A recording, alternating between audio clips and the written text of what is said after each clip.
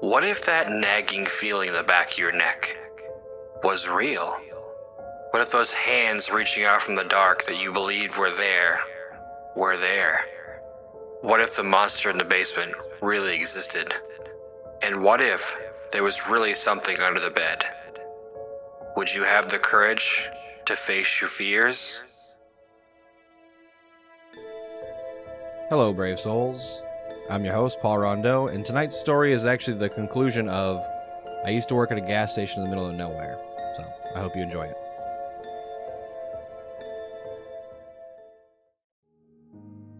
After seeing all the encounters I've had over the years, you may wonder what it would take for me to quit. Between sadistic-looking children with black eyes, serial killers, and ghosts, you would think I'd quit. Well, I'll tell you exactly what it took me to quit. There was this older woman that would come in most nights. She always seemed pleasant enough and would usually have something nice to say before she left. She'd grab a few things and leave without much of a fuss. This continued for some time, until one night. She had come up to the counter and was cashing out. She went to hand me her debit card when her hands brushed against mine by accident. It felt like I'd been struck by lightning, and I was hit with the most vivid image I've ever seen. It really felt like I was there. It was maybe only 10 seconds long, but it left an impression. The woman could see that something had changed in me, and asked what I saw. I looked at her confused, but decided to tell her anyway. I don't know, she just seemed like the kind of person I could trust. I told her that I'd seen my own death. She didn't even look shocked and asked if there was more to it. I told her that in the vision, I'd seen myself coming into work, and the man with the strange sounds coming from his trunk was there too. He had a huge smile on his face and was pointing a gun at me.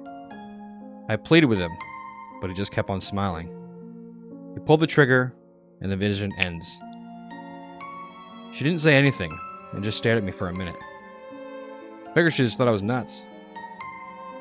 She said one thing, and it was enough for me to leave and never come back. She said, "Leave this place now, or it will come to pass.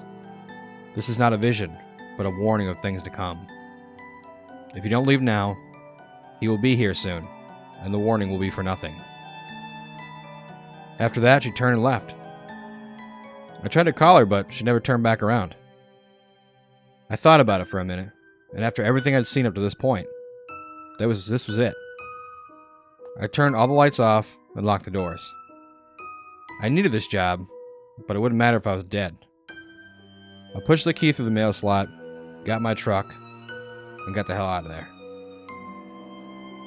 As I was driving away, I could see a car pulling into the gas station. I never saw who it was, but I always assumed it was the man from my vision. At least, that's what I tell myself to rationalize my decision. I'm still not sure if what I saw was real, but I know I didn't want to find out if it was. Thank you for listening to this.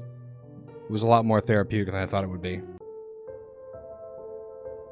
I hope you enjoyed the story. That was the first multi-story story that I wrote myself, and other than a zombie story I wrote a while back. And I hope you enjoyed it. And if you want to hear about alien zombies on Jupiter, click on this next video. I know you'll enjoy it. And remember to always face your fears.